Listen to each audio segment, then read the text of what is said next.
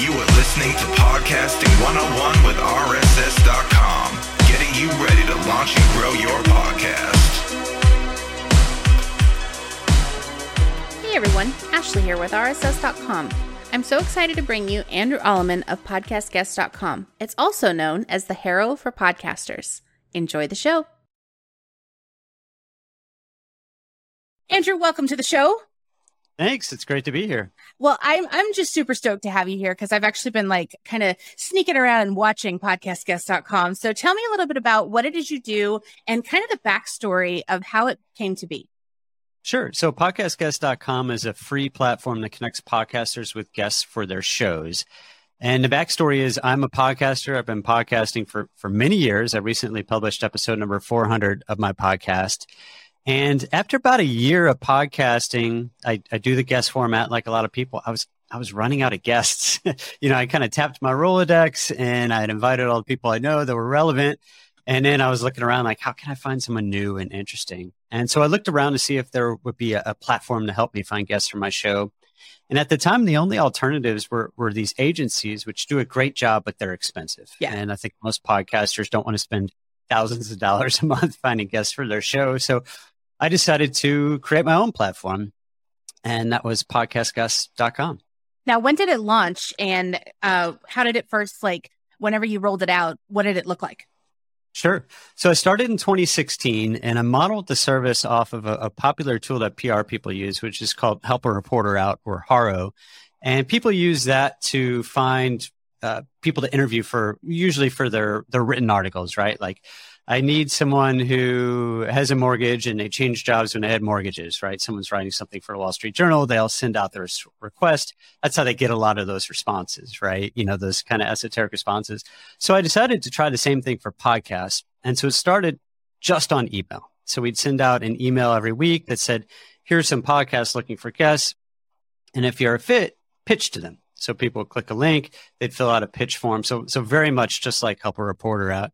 And then over time, the users started asking for more, right? They're like, hey, this is great, but it'd be wonderful if there was a way for, say, podcasters to come to me and invite me on their show, because I'm looking through your lists and I might be a fit for some of them, but my story doesn't really fit into those categories, those neat categories. And so over time, we added our directory, which now has about 1,000 people in it. And that allows podcasters to see who you are and what makes you interesting and invite you to be a guest on their show. That's amazing. So now when the platform first began, did you have trouble getting people to sign up on it, or was it pretty quickly that everybody wanted part of it? Well, I mean, it's certainly grown over time, right? So now we have over 38,000 people. And the first time I sent out an email, we had maybe 100 or 200. And so I just reached out to podcasters I knew. I reached out to my podcast editor and other people and said, hey, I have this problem. I imagine other people do. If you have this problem, would you be interested in trying this out for me? I don't know if it'll work, but let's give it a shot. It's completely free. And then it, started growing slowly at first. And then there was a lot of word of mouth, right? Like podcasters telling other podcasters about, hey, this is where I find guests, or even saying, on their show, I found this guest through podcastguest.com. And so it started to grow fairly rapidly from there. But yeah, it started out small. I would send out maybe 4 or 5 podcasts a week. Now we send out 2 emails every week with 10 podcasts. So we're featuring 20 podcasts every week. Wow, that's a lot. So 38,000 users. How in the world does someone not get lost in the shuffle? Yeah. So when we feature podcasts in our newsletter, they get typically... Some of them will get about 5 responses if they're very specific, and others will get over 100, right? Okay. And the ones that get over 100, it is more challenging to get booked on those shows. They tend to mirror podcasts in general. So entrepreneurship podcasts, for example, business, things that are really popular and really broad tend to get the most.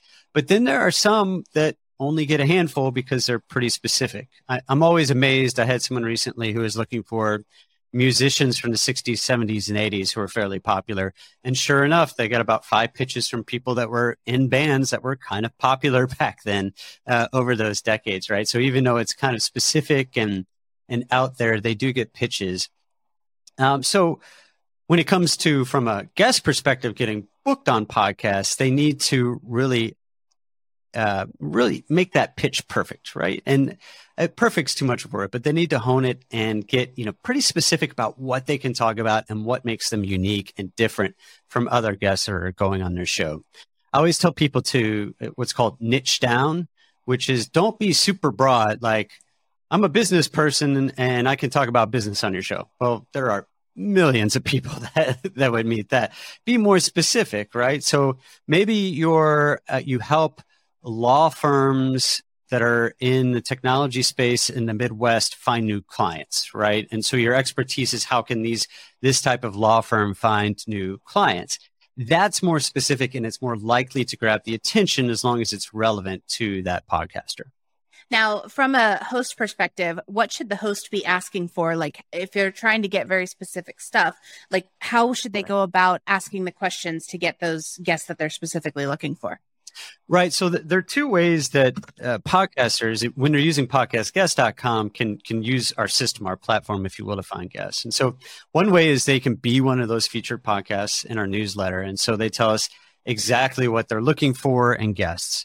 And you could say, I'm looking for this, this, and this, or you can go a little bit broader as well if you want to get the biggest number, potentially at 100 plus people to pitch to you, right?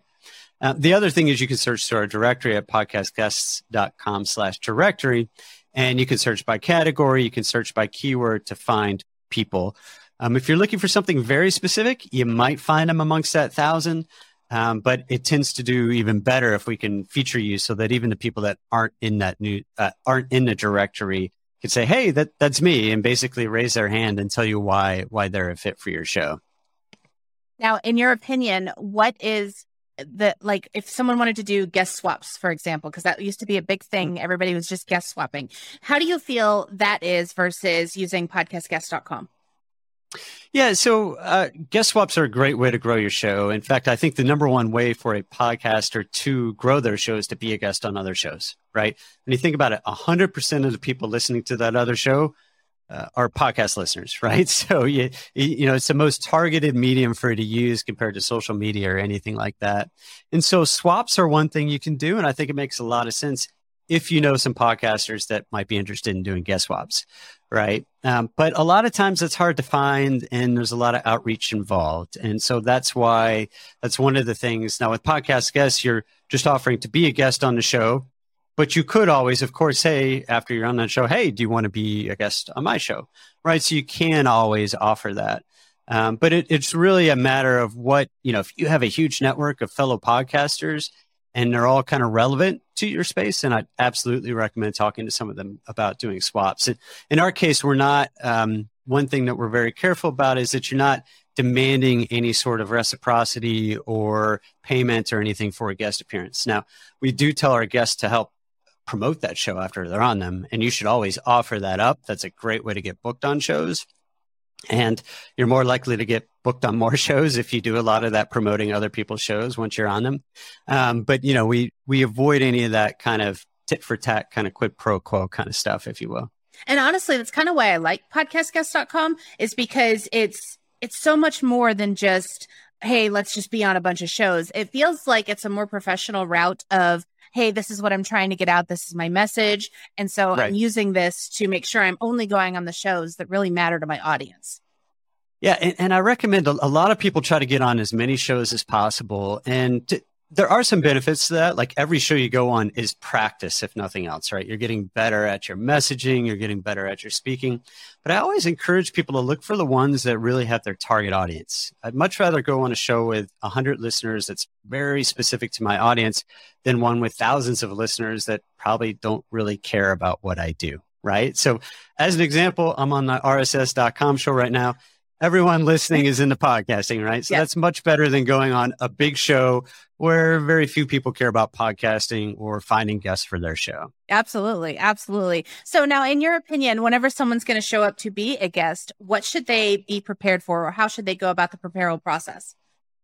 Yeah, so this is tricky. And I think we found that there are people that treat it differently, treat their appearances differently, and come with different levels of preparedness. And so you want to you need to do two things. One, you want to try to weed out the people that aren't going to be professional or match. They don't necessarily have to be professional. Maybe your show is about, beer, and maybe you're looking for someone different. But is to prepare them for it and then try to weed out the people that aren't going to be a fit for that. And there are a couple ways you can do that. So first of all, ahead of the show, send them what your expectations are. So say, find a quiet space. I mean, it's amazing. I've heard of people getting calls in from people who are driving, in their car and they're calling in to record a podcast. Or my wife had a situation where someone's like, yeah, I'm in the airport lounge. I'm ready to do this, interview. She's like, no, that's not going to work. Right. So you need to set expectations with them, explain to them, quiet place, external microphone. Don't just use the microphone in your laptop. Ideally, they have earbuds to help prevent echoes. And then I like to also prepare guests with an outline of what we're going to talk about. I don't necessarily give them the questions, but I say, these are kind of the 5 things we're going to talk about. And I do give them the specific question up front if it's something they might need to research. Right. So I might say, so how many, new customers are on your platform this year? Well, even if you asked me that about podcastguest.com, I wouldn't know off the top of my head. Right. So it's good to give that kind of question ahead of time so that they have the answer that you're looking for.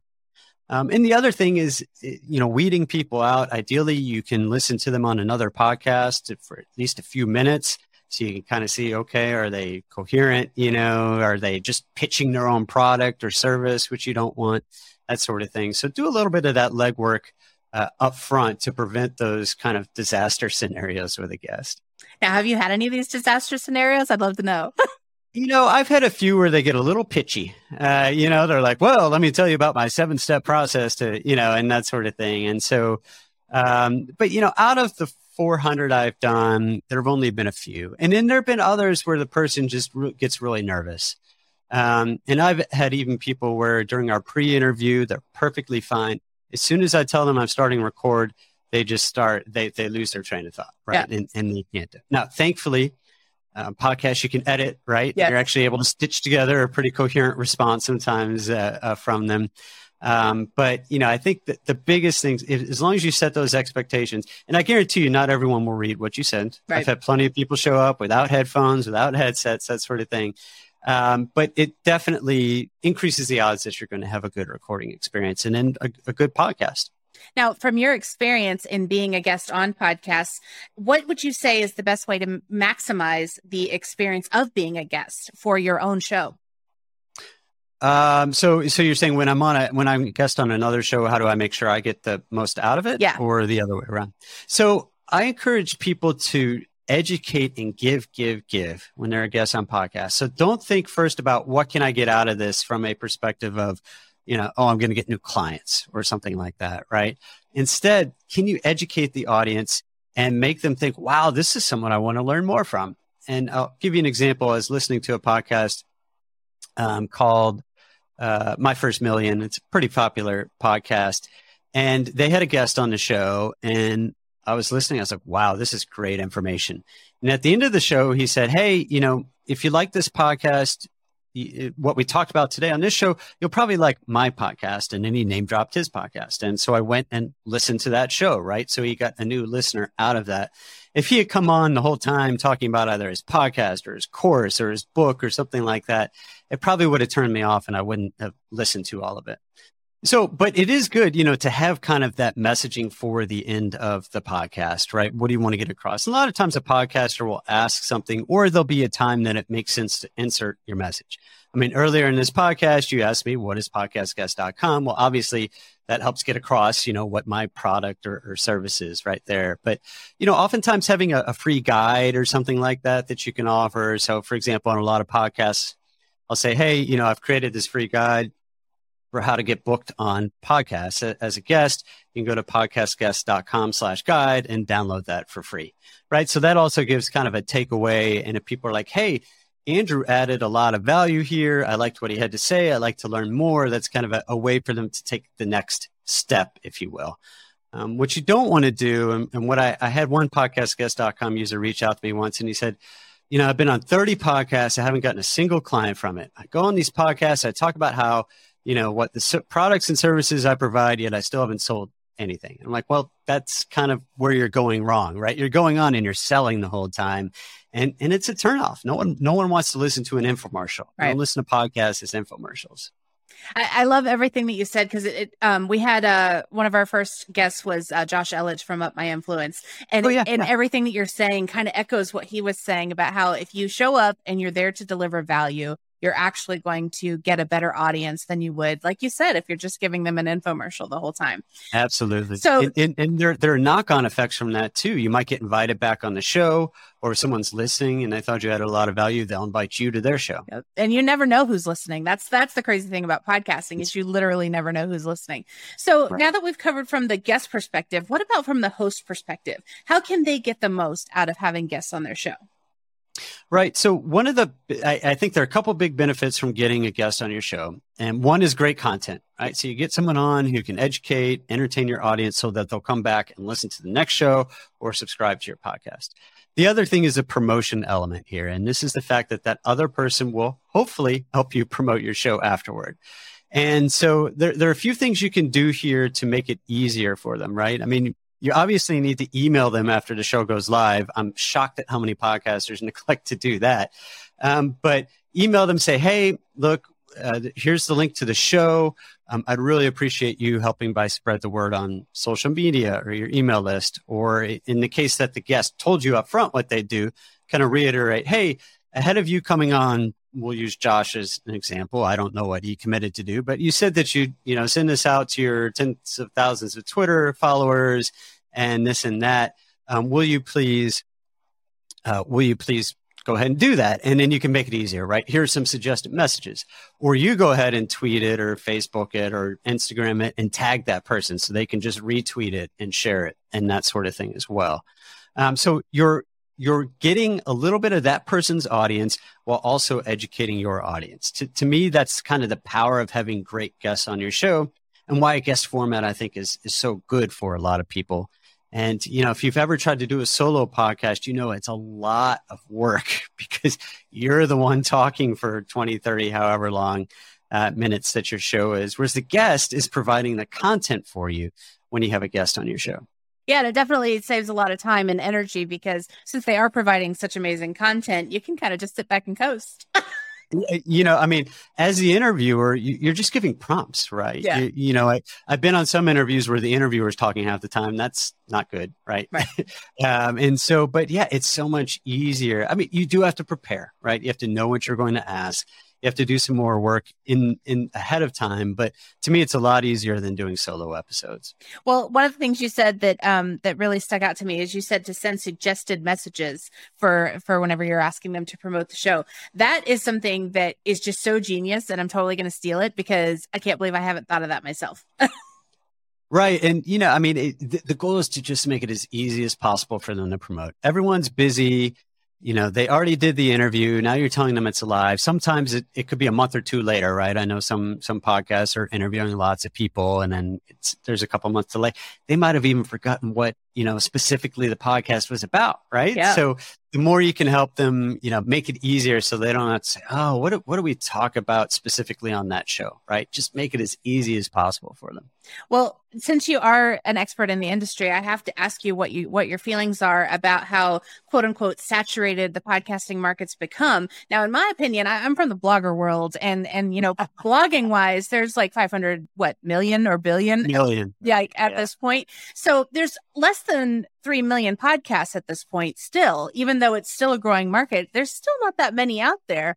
So what do you think about people saying, oh, it's too late. I shouldn't start a podcast. I've already missed the boat. Well, you kind of answered part of that, right? I mean, look at other media, right? Look at blogs, look at social media accounts, that sort of thing. I mean, there are just millions and millions of YouTube channels, right? So podcasts are a lot less crowded. And I'd say even that 3 million number is really high. If you look at the number of active podcasts that have published in the last month, it's in the hundreds of thousands, not the millions, right? So the number is much smaller. Now, what is a challenge for people is that discoverability takes time in podcasting. Whereas you might write a blog post and maybe it gets bumped up on Reddit or Google really likes what you have to say and a lot of people are searching for it. And you can all of a sudden get a lot of traffic. Podcasting is a more intimate medium, right? You're asking for someone to listen for 30, 40, 50 minutes. And they're not just going to find you through Google and some of these other search engines, media, that sort of thing. And so it can take time. And so I tell people that I don't think it's oversaturated, but you do need to come in with the right expectations and the right goals as a podcaster. And so a lot of people start a podcast thinking they're going to be the next Joe Rogan, they're going to sell all these ads, that sort of thing. And the odds of that happening, I think, are very slim. In fact, I think selling ads is probably the least likely to succeed reason to start a podcast, right? Yeah. I think there are other benefits to it that you should consider. So for example, I know Josh Ellich has a podcast, right? And each of those podcast interviews, he has the opportunity to talk to someone who will also learn about him and become part of his network. And shoot, maybe they'll become a client someday, but they might also say when they're talking to someone else who's like, hey, I'm trying to find someone to help me, grow my business and make me into a thought leader. I might say, oh, well, what about Josh? Yeah. Right? You should talk to this guy, Josh, that I know.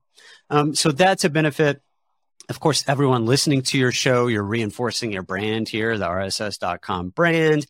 In your case, having people on and educating them about how to get the most out of their podcast, hopefully keeps them podcasting, right? And so that helps them remain a customer for you, right? So you're not necessarily maybe you're getting some new customers who listen to this podcast, but you're also retaining your existing customers by giving them good content and value add, if you will.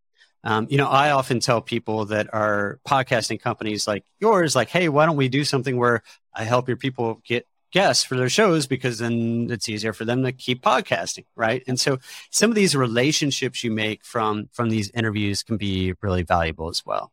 Well, and I mean, you never know what kind of a relationship you're going to build with people. I mean, some of my best friends have been on the show that I have of my own. And it's because, once you start talking to them, you start getting to know them, you find out not only are they really cool people, but you guys have a lot in common. Right. I had someone who told me she had found a few guests through podcastguest.com. And no, she had been on a few podcasts through podcastguest.com over a month. And she said one of them, she wrote the foreword for their book based on that relationship. Another one, they became really good friends. And another one, they ended up having a business relationship. I forgot who was a client of whom. And that's just, she wasn't necessarily selling something, right? But it's just an example of what you can get, the value you can get from being a guest, and then vice versa. I think the biggest thing that we've kind of said here today is don't go on with an expectation. Go on trying to give.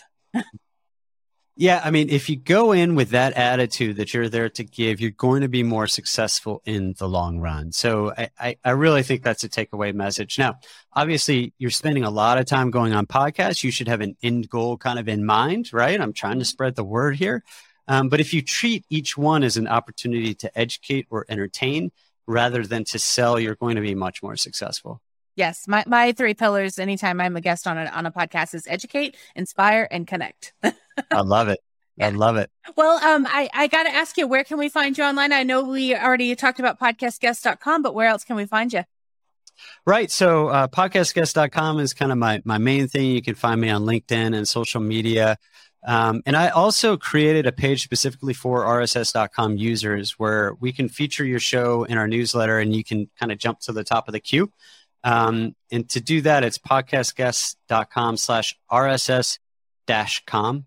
So r/RSS-com. That's awesome. Yeah, there's a form you can fill out there, and then it alerts me, and I'll put you at the top of the queue. We do require that by the time we feature your podcast, that you have at least 10 episodes and you're in Apple Podcasts at that point. But hopefully, even if you aren't there, you can go ahead and submit it, and then when you get there, we can feature you. But yeah, that's a great way to connect. Well, I've got 2 more questions for you, and then I'll let you go. The first one I got to ask you is, okay, as a podcaster yourself, what is something that we haven't talked about in this episode yet that you really want to tell podcasters that are listening? Well, I would like to make my pitch for getting good cover art for your show. And it's a pet peeve of mine because we put together these lists of podcasts every week, twice a week, and a lot of them have really bad cover art. And it's kind of like writing a book and then slapping a bad cover on it. You want something that stands out and looks professional, or at least looks in tune with your podcast. And I see so many bad cover art. And when you think about people scrolling through a phone looking for podcasts, they're going to skip over ones that don't stand out to them. So spend a little bit of money. It's kind of, if you can, avoid the Fivers of the world for that type of thing, and hire someone who specifically works on podcast cover art. That's actually really solid advice. Now, I'm curious to you, what is good cover art? Like, I know you said it needs to stand out, but what does that mean to you? Right. So you don't want to have small lettering. You don't want to have too many words, right? Because they're not going to see it on this little square, as they're going down.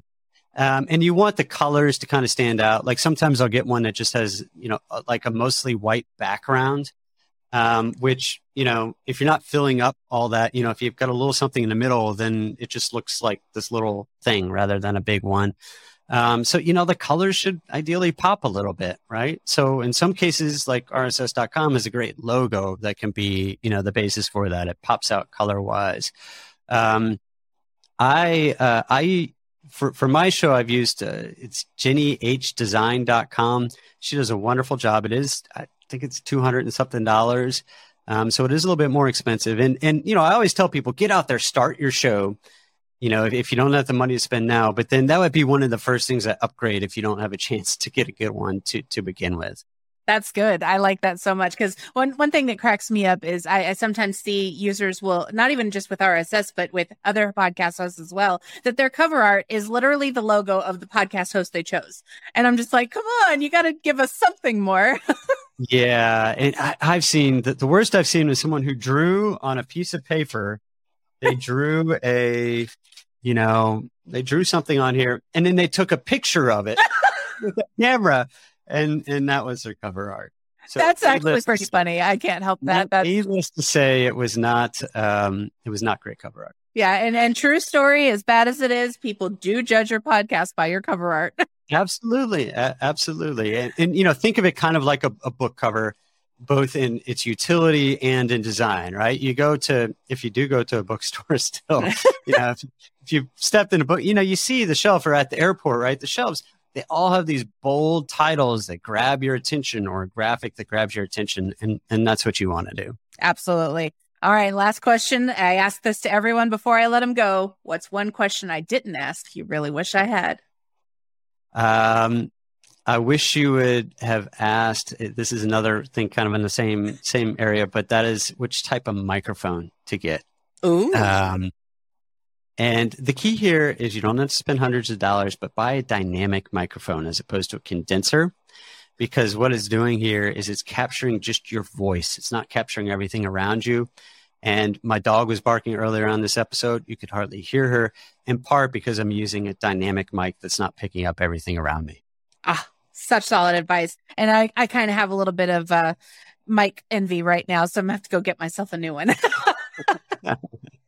Well, Andrew, I just want to say thank you so much. Everybody needs to check out podcastguest.com. We're going to leave all the links to this amazing stuff he's been sharing down in the show notes.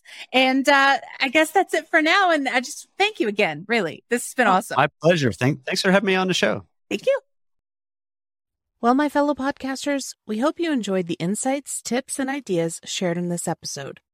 To learn more about launching and growing your own show, head over to rss.com/blog. And if you're ready to launch a podcast of your own, you can get started for free with your first episode on us. Thanks for tuning in.